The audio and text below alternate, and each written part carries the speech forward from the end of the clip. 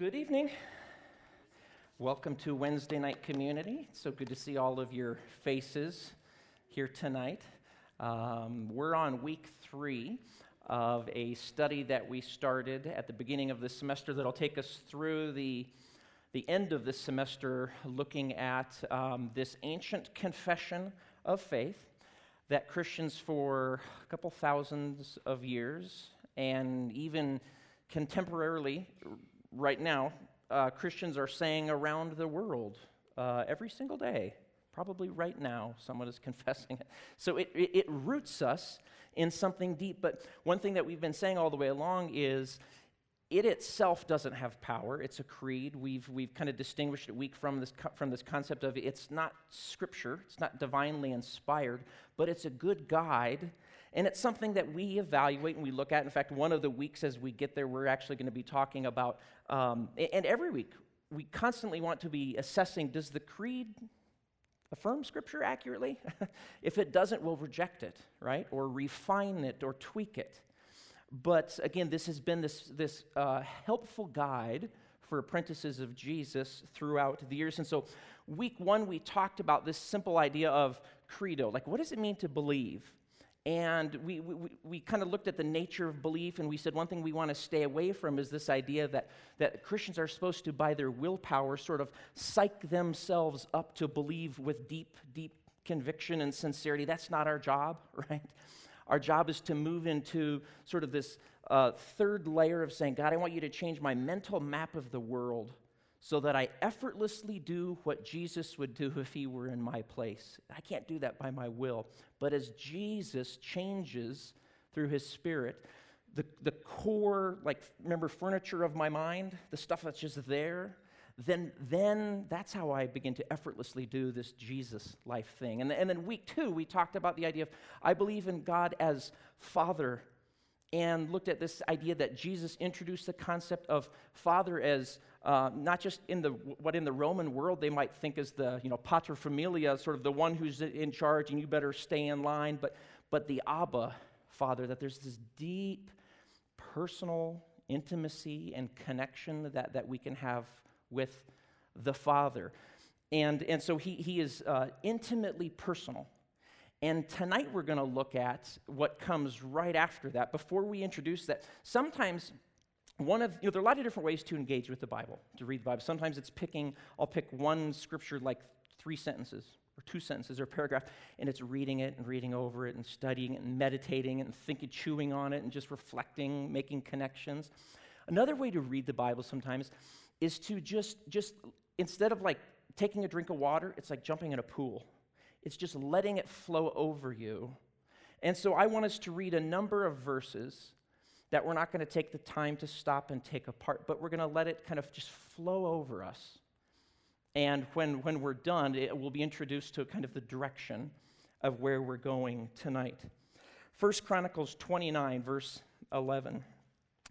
Yours, Lord, is the greatness and the power and the glory and the majesty and the splendor, for everything in heaven and on earth is yours. Yours, Lord, is the kingdom. You are exalted as head over all. Jeremiah 32:27. I am the Lord, the God of all mankind. Is anything too hard for me? Luke 1:37. For no word from God will ever fail. Psalm 80:19. Restore us, Lord God Almighty. Make your face shine on us that we may be saved. Revelation 1:8. I am the Alpha and the Omega, says the Lord God, who is and who was and who is to come, the Almighty. Psalm 91:1 and 2. Whoever dwells in the shelter of the Most High will rest in the shadow of the Almighty. I will say to the Lord, He is my refuge and my fortress, my God in whom I trust. Psalm 145:3. Great is the Lord and most worthy of praise. His greatness no one can fathom. Jeremiah 32:17. Ah, sovereign Lord, you have made the heavens and the earth by your great power and outstretched arm. Nothing is too hard for you. Romans 1:20. For since the creation of the world, God's invisible qualities, his eternal power and divine nature, have been clearly seen, being understood from what has been made, so that people are without excuse. 1 Chronicles 29:12. Wealth and honor come from you. You are the ruler of all things. In your hands are strength and power to exalt and give strength to all. Psalm 24:1. The earth is the Lord's, and everything in it, the world and all who live in it. Romans 8:38 and 39. For I am convinced that neither life nor death, neither angels nor demons, neither the present nor the future, nor any powers, neither height nor depth, nor anything else in all of creation will be able to separate us from the love of God that is in Christ Jesus our Lord. 1 John 4:4. You, dear children, are from God and have overcome them, because the one who is in you is greater than the one who is in the world. And would you read with me the last one here, Ephesians 6, verse 10.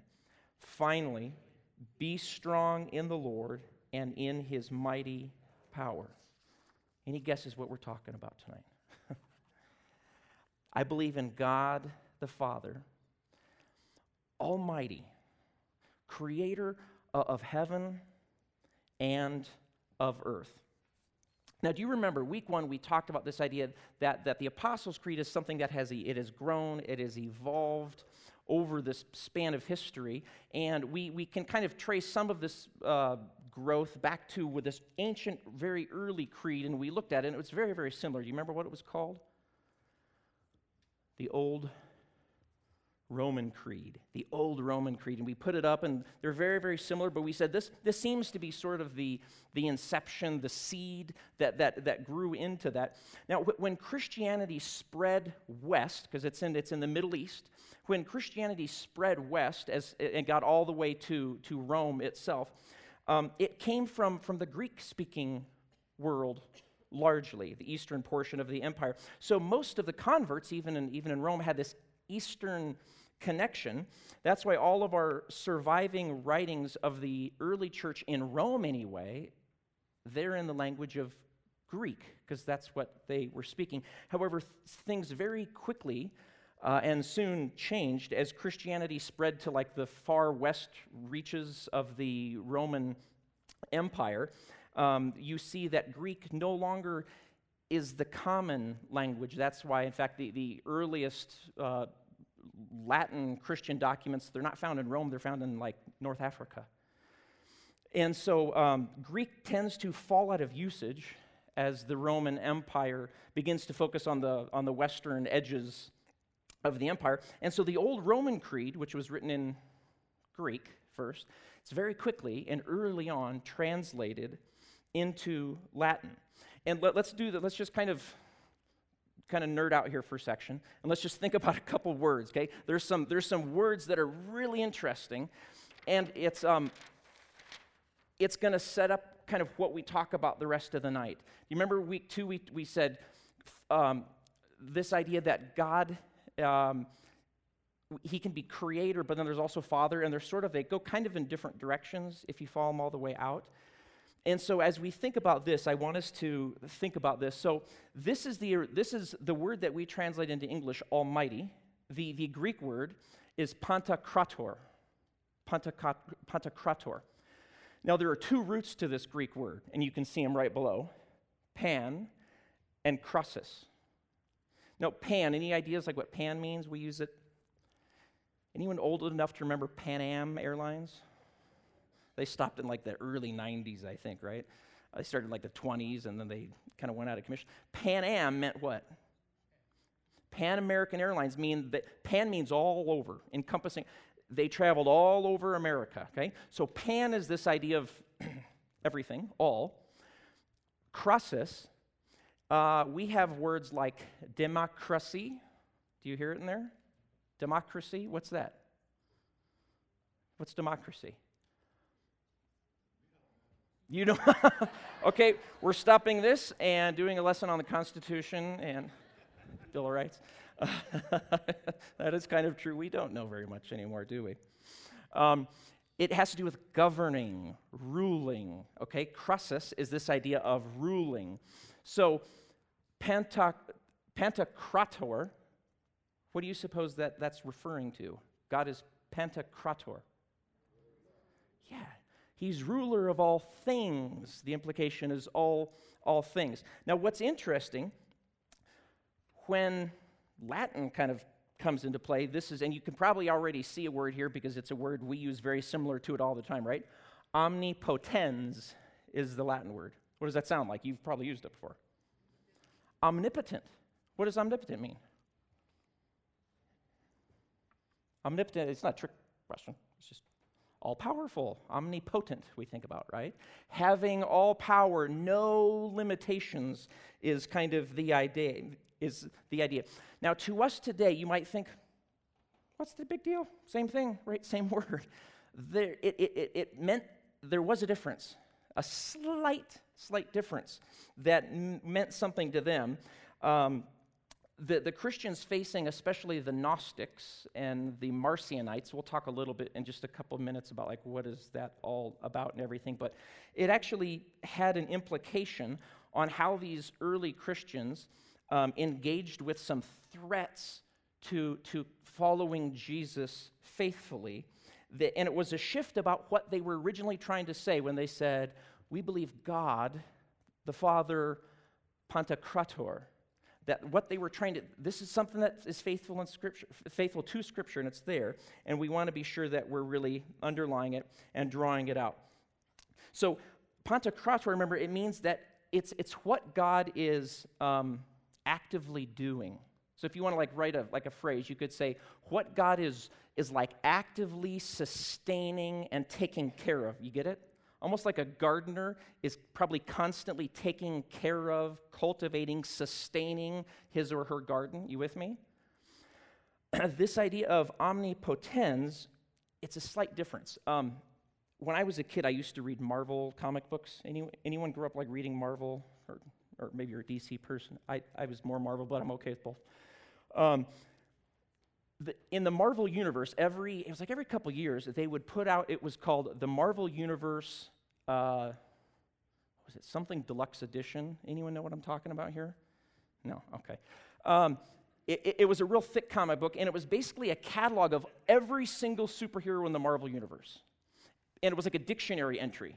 And so there would be like a dictionary entry, and so the first edition was like A to C. And so any superheroes from A to C, they had their own profile in there. And it was a picture of the superhero or the bad guy, whoever it was. And it was like hometown they were born in, their marital status, are they a part of any group? Are they with X-Men, or are they just rogue guy? Where are they based out of? And then it was their history. But the best part was like, what are their powers? And it was a list of like, well, they can see through walls. They got laser beams in their eyes. And it's this long list of all the powers they had. And then so you would take it and you'd be like, well, see, that's why this guy would definitely kill this guy. This guy could never make it and you would compare powers, right? That's kind of this concept of this omnipotens it's more focused on, let me give you this abstract list of all the things that God can do. The emphasis is on, are you getting the difference a little bit? The emphasis is on limitlessness, abstractly, as opposed to actively sustaining, taking care of what's going on in the world.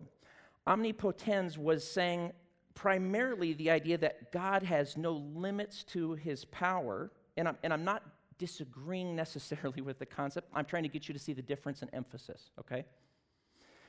It refers to God's own capabilities and not so much to the things over which he is sustaining and caring for and taking care of. So this emphasis led to, in later centuries, you have medieval philosophers and theologians asking questions like whether God always does what is good. Can God do anything? Is he limitless?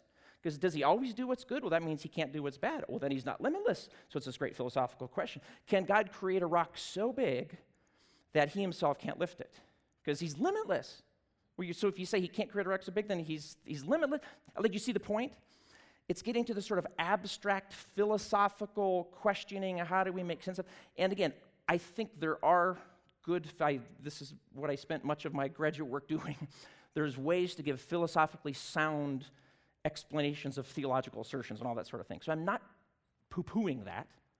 I'm saying notice the direction of this concept as opposed to the direction of Pantocrator.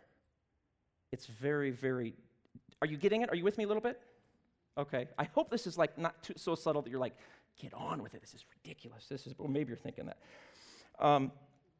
So this emphasis, and that's not what this statement, the early followers, that's not what they were going for when they penned these words.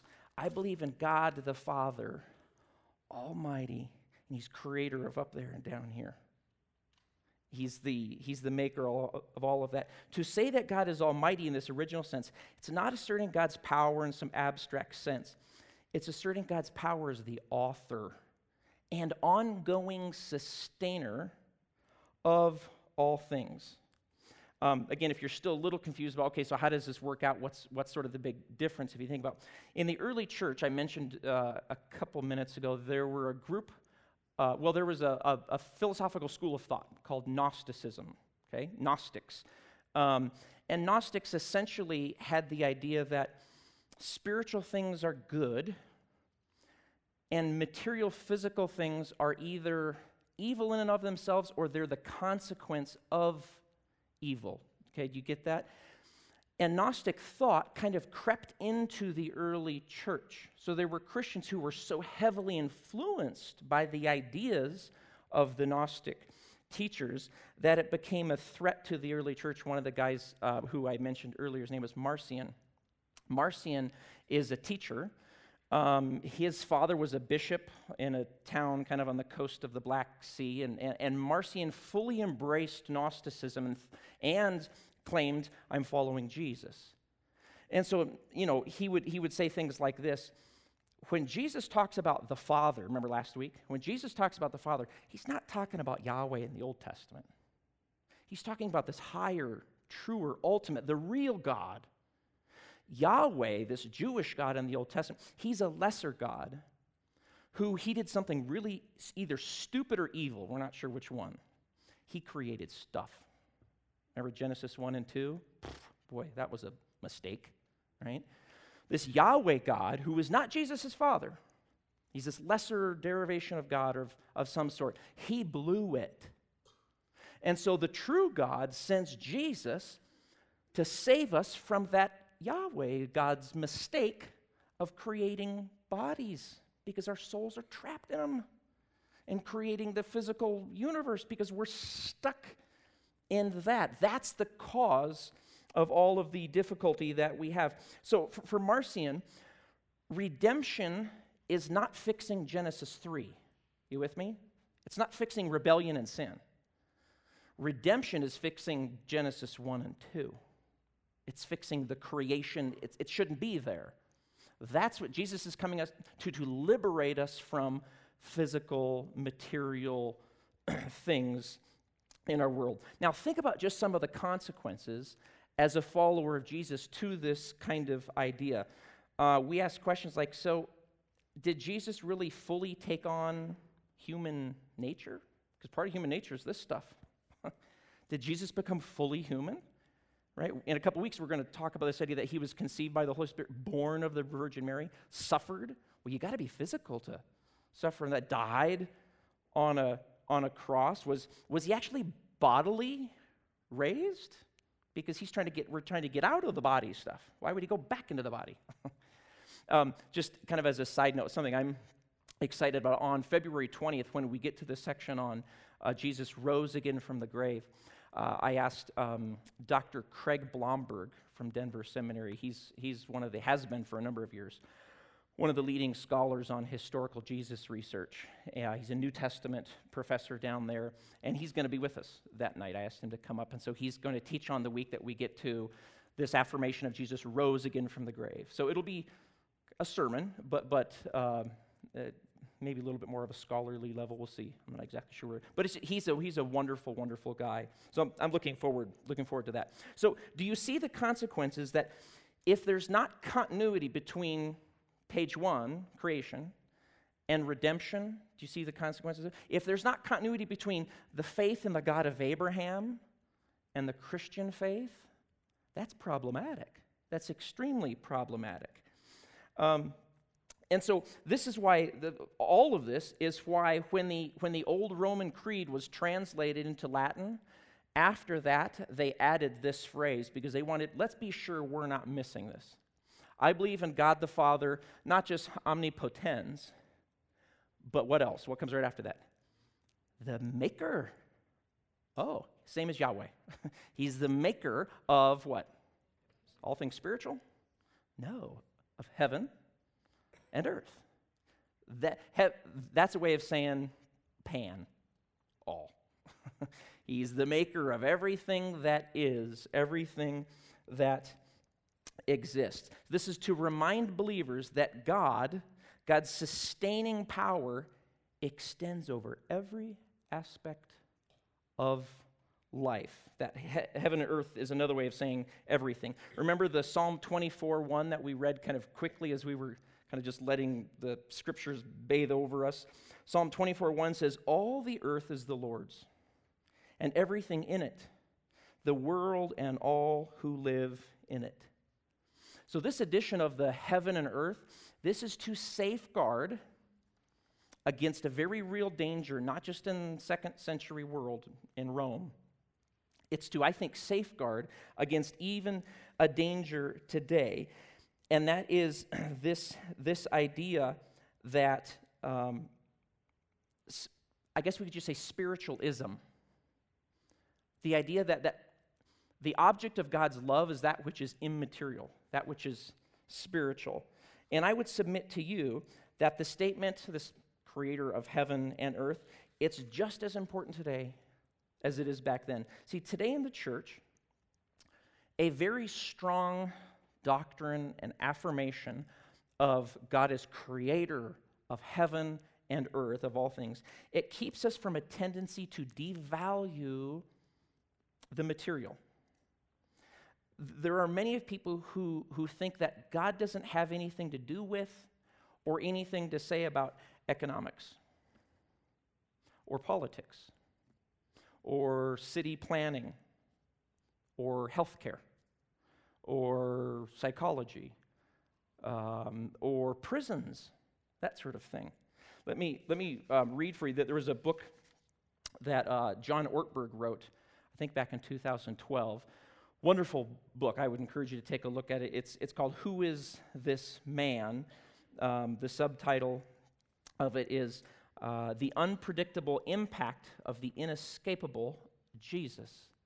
And in one particular chapter, he talks about this idea that how Christians have worked out the implications of their faith, thinking about who God is, creation, and all these different things, in various ways of public life, because they understand that the God of the universe is actively governing and sustaining everything. It's the pan, it's all. There's no part that's left out. And so he writes this. He says, historically, prisons, he's writing here about prisons, were hellholes. And if you are aware of, you see some movies and you see ancient prison, and it's awful. It's not like today. He says, but Jesus' followers remembered how Jesus had said, I was in prison and you came to visit me. And they would visit. A pagan 2nd century Greek writer named Lucian wrote this about how when a Christian was put into prison, other Christians would bring him food. Ortberg goes on to kind of give just a personal comment. He says, years ago when I was in Ethiopia, when it was under a Marxist regime and the church was mostly underground, one or another of the leaders of the church group would frequently be arrested and put into prison, which was horribly overcrowded and unspeakably foul. Other prisoners used to long for a Christian to get put into prison, because if a Christian was jailed, his Christian friends would bring him food, actually far more food than that one person could eat, and there would be leftovers for everybody else. It became the, quote, prisoner's prayer, and here's what it was: God, send a Christian to prison. 2 centuries ago, he goes on to write, 17-year-old English girl named Elizabeth Gurney, who wrote in her diary that she had no religion, met a Christian Quaker who instilled in her a sense of God's presence. Her faith grew more seriously. She became recognized as a Quaker minister at the age of 30. And 3 years later, she visited a jail near London named Newgate. Prisoners there were often filthy and dark. Women would often be jailed after falling in debt when their husbands ran away or died. Elizabeth was so struck by what Jesus had said that she organized teams to visit women in prison and read the Bible to them and teach them to sew. She became a reform movement that led to Parliament passing the Prison Act of 1823. Elizabeth Fry became known as the Angel of Prison. Leaders from all over Europe would come to learn what she was doing. And he ends by this quick little end here. In shopping malls, we still hear people ringing bells, part of an organization called the Salvation Army that flowed from the faith of William Booth. Whenever you say the words World Vision or YMCA or Samaritan's Purse or Compassion International, you are speaking, know it or not, of the movement of Jesus. See, to have part of your mental map, going back to week 1, like we talked about, this idea that God is the Father Almighty, creator of heaven and earth, it'll have an impact on how you understand, like we said, every single thing about life.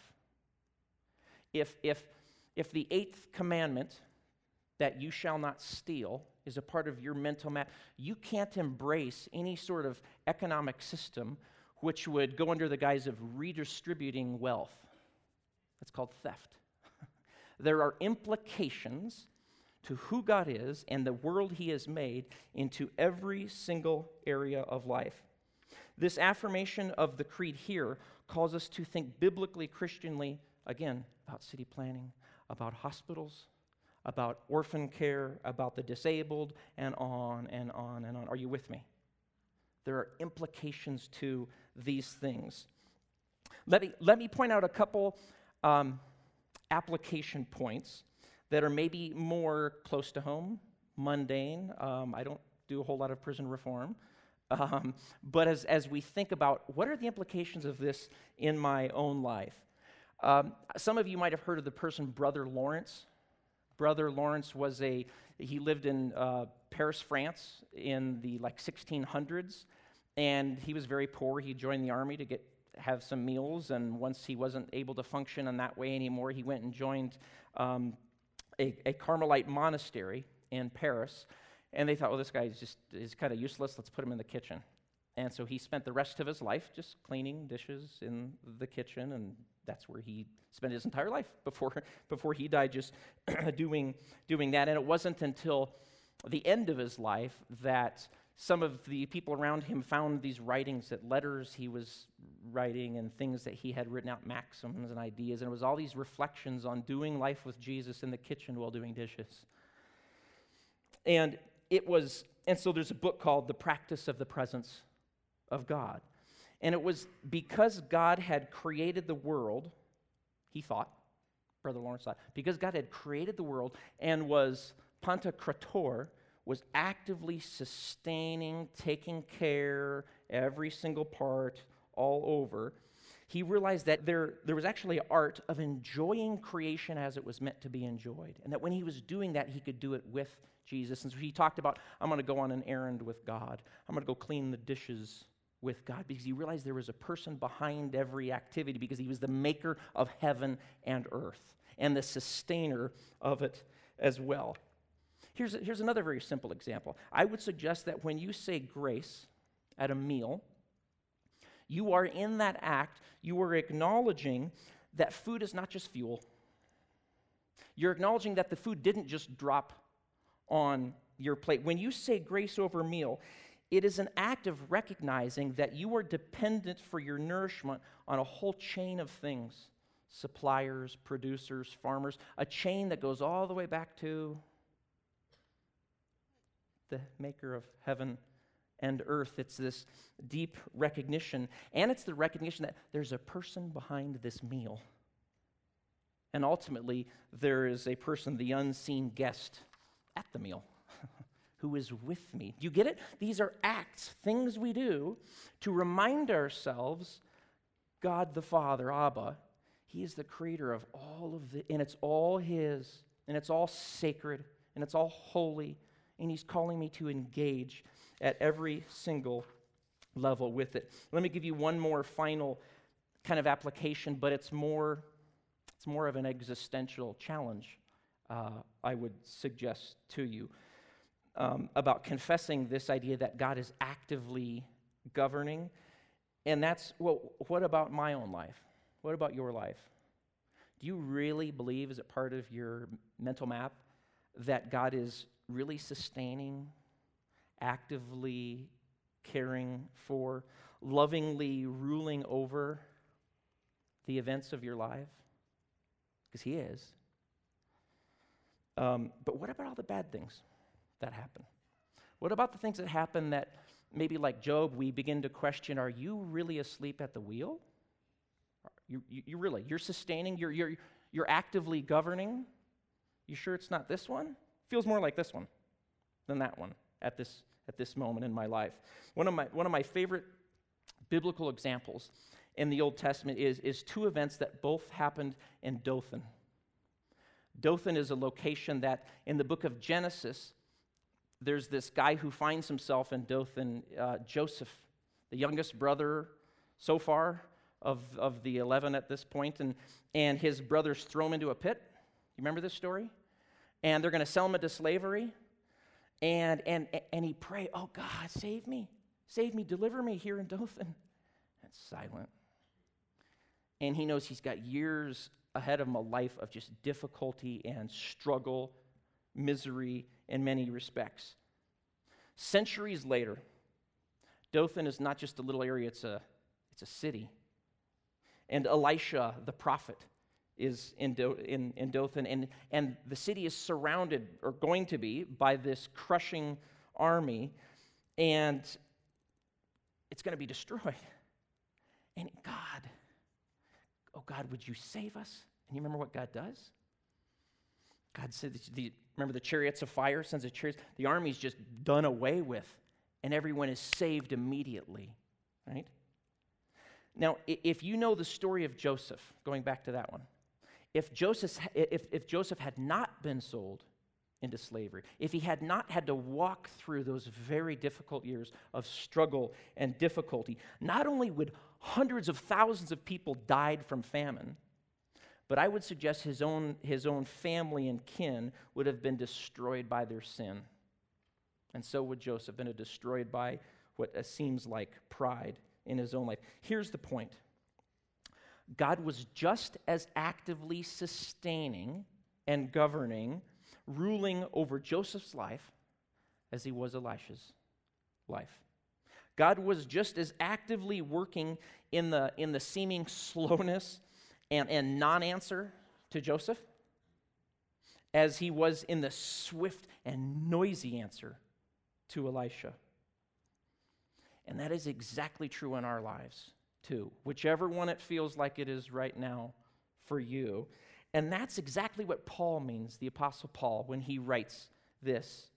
For I am convinced that neither death nor life, neither angels nor demons, neither the present nor the future, nor any powers, neither height nor depth, nor anything in all of creation will be able to separate us from what? The love of God that is in King Jesus, our Lord. Here's what I would ask you to do. We're going to, in just a moment, we're going to move into a time of communion. Before that, would you stand with me? And we want to recite the Apostles' Creed together. And if you're not a follower of Jesus, you can just stand and be quiet. That's totally fine. And it should be up on the screens, if not Oh, good. It's there. I believe in God the Father Almighty, creator of heaven and earth, and in Jesus Christ, his only Son, our Lord, who was conceived by the Holy Spirit, born of the Virgin Mary, suffered under Pontius Pilate, was crucified, dead, and buried. On the third day, he rose again from the grave. He ascended into heaven and sits at the right hand of God the Father Almighty. From there, he will come to judge the living and the dead. I believe in the Holy Spirit, the holy Christian church, the communion of saints, the forgiveness of sins, the resurrection of the body, and life everlasting. Amen and amen. That's our hope. That's our hope. And one of the ways that we declare that hope is through something physical, because God likes physical stuff. He made it. And so we take bread, a representation of his physical body, and we take the cup, a picture of his physical blood shed for us, for the remission, the sending away, the removal of all of my sin. Wow, that's amazing. If you're a follower of Jesus, during this next song, I'd ask you to go to one of the stations around the room. There's some in the back, there's some up front, there's one in the middle that is allergen-free. Grab one of the elements. We'll take it on our own. So you can find a place around the room or back to your seat. But during this time, I would ask you to reflect on this idea that God is your Almighty, actively governing every part of your life. Amen? All right. And now a benediction, a good word for us as we go. Paul writes Ephesians 3:20, now to him who is able to do far more abundantly. I think that's because he is Pantocrator. Than all that we can ask or think, according to the power that is at work within us. To him be glory in the church and in King Jesus throughout all generations, forever and ever. Amen. Amen. Hey, love you guys. Love this community. Thank you for being a part of it, for loving one another. Have a great week. See you next Wednesday.